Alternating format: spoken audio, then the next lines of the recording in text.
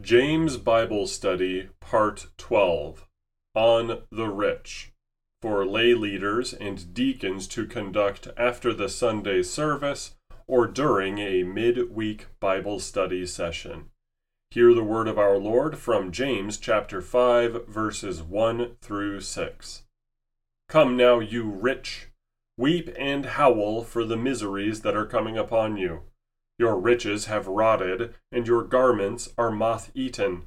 Your gold and silver have corroded, and their corrosion will be evidence against you, and will eat your flesh like fire.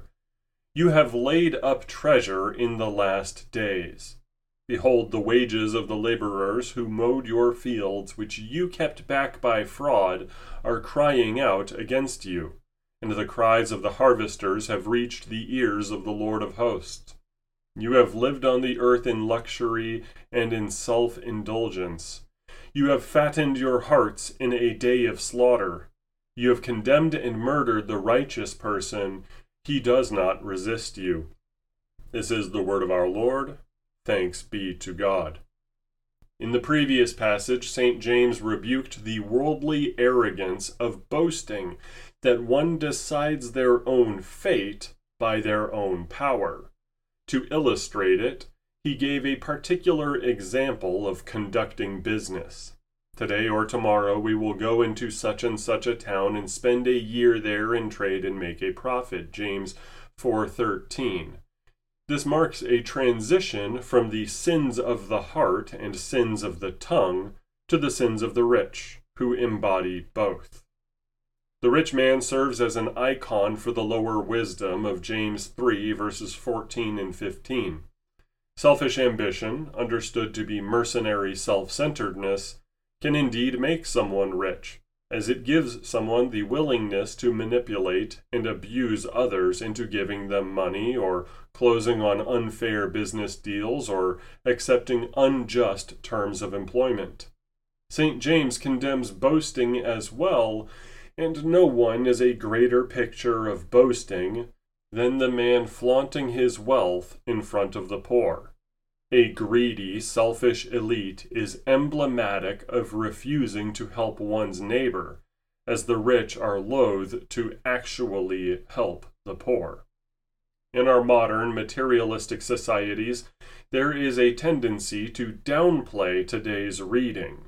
After all, the author is not making a blanket condemnation of all rich people, as we will discuss below. However, in both his time and ours, the rich often earn the contempt which St. James pours out on them, because their lifestyle and worldview are fundamentally opposed to the ways which God says we must pursue. Verses 1 through 3 say, "Come now, you rich, weep and howl for the miseries that are coming upon you. Your riches have rotted, and your garments are moth-eaten. Your gold and silver have corroded, and their corrosion will be evidence against you, and will eat your flesh like fire. You have laid up treasure in the last days." First, for context's sake, let us understand what being rich meant in St. James's day. Home ownership was easier to attain than it is today, and a man could provide for his family without having to rely on dual income or his wife also working, although her labor in the home was harder given the lack of modern appliances, and wives did often help in the family vocation. The man was the breadwinner. These things, though a sign of wealth today, owning a home, having single income, they were not so in the first century. Infrastructure was based also on mounted travel, horses, camels, and donkeys, or walking on foot, so there was no pressure like there is today for someone to own a modern industrial vehicle. Much of today's so-called wealth is simply having the necessary gadgets for getting to work and paying for said gadgets with debt.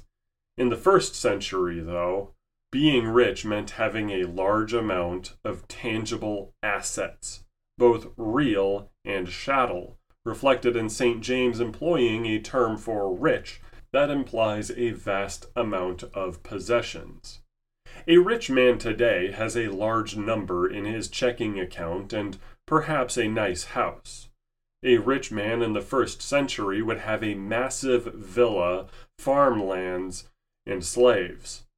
In a scarcity environment, wealth inequality is both inevitable and more freely available to those willing to sin to get it.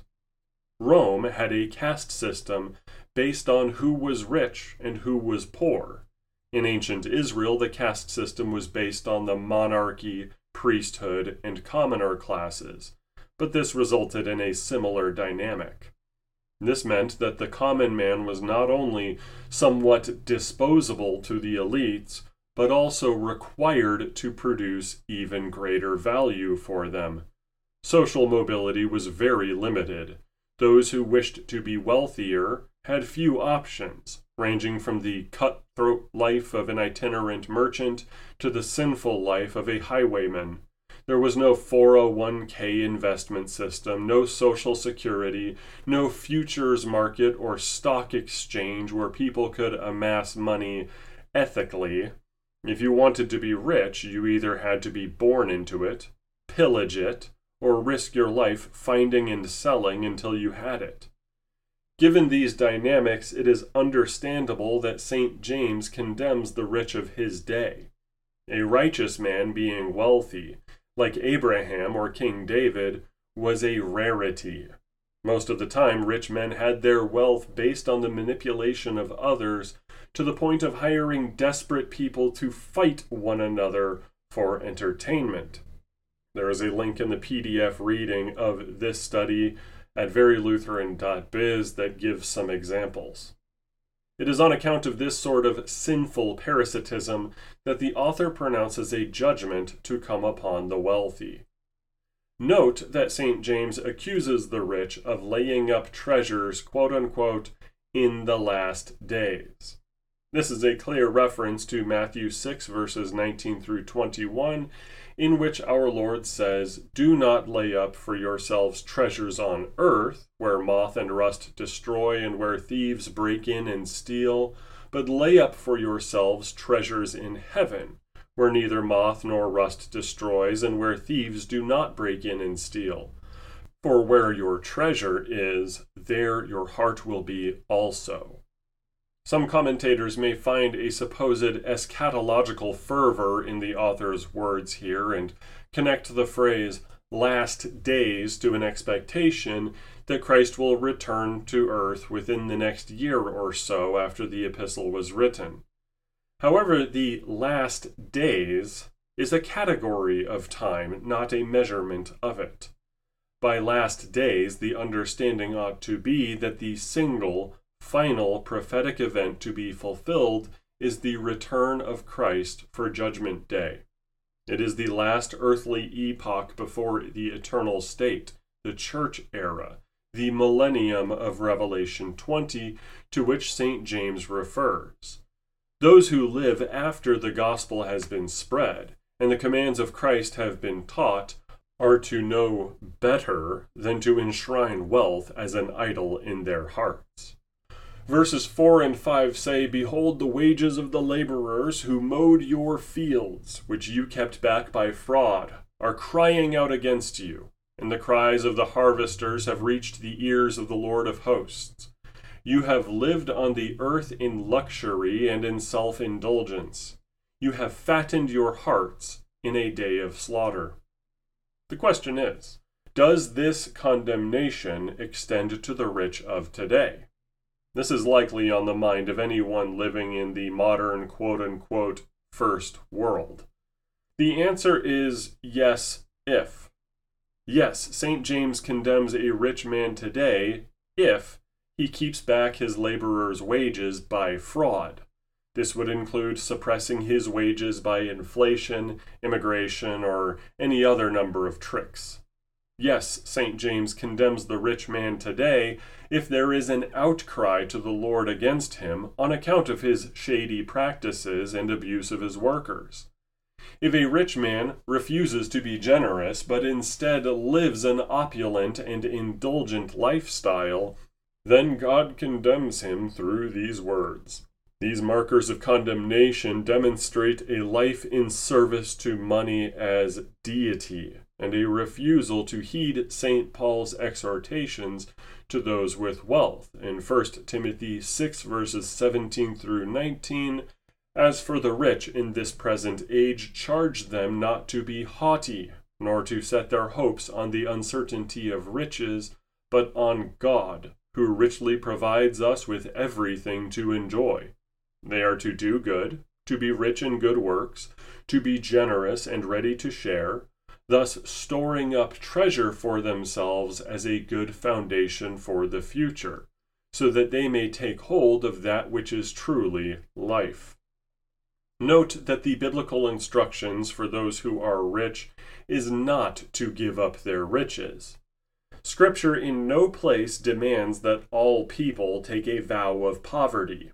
To the contrary, from Job to Abraham to David to Solomon to Hezekiah to many other rich saints, the funds that they possess can make the difference between a church in dire straits and a church that is blessed with enough to spread the gospel.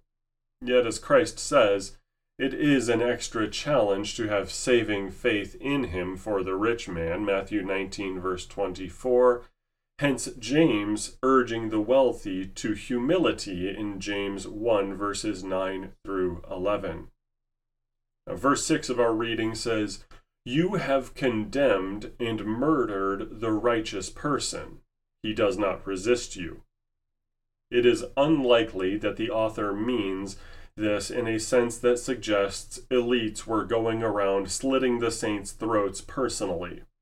Yet during this time, indeed all times since, those calling the loudest for persecution of the church were most often wealthy people. The priesthood, the Pharisees, Roman officials, and so forth. A poor man in the 1st century AD, one with a full work schedule and no means, would have too much to lose and too little time to try to extirpate Christianity from society. Let us not suppose that Nero was a beggar. It is also this way today.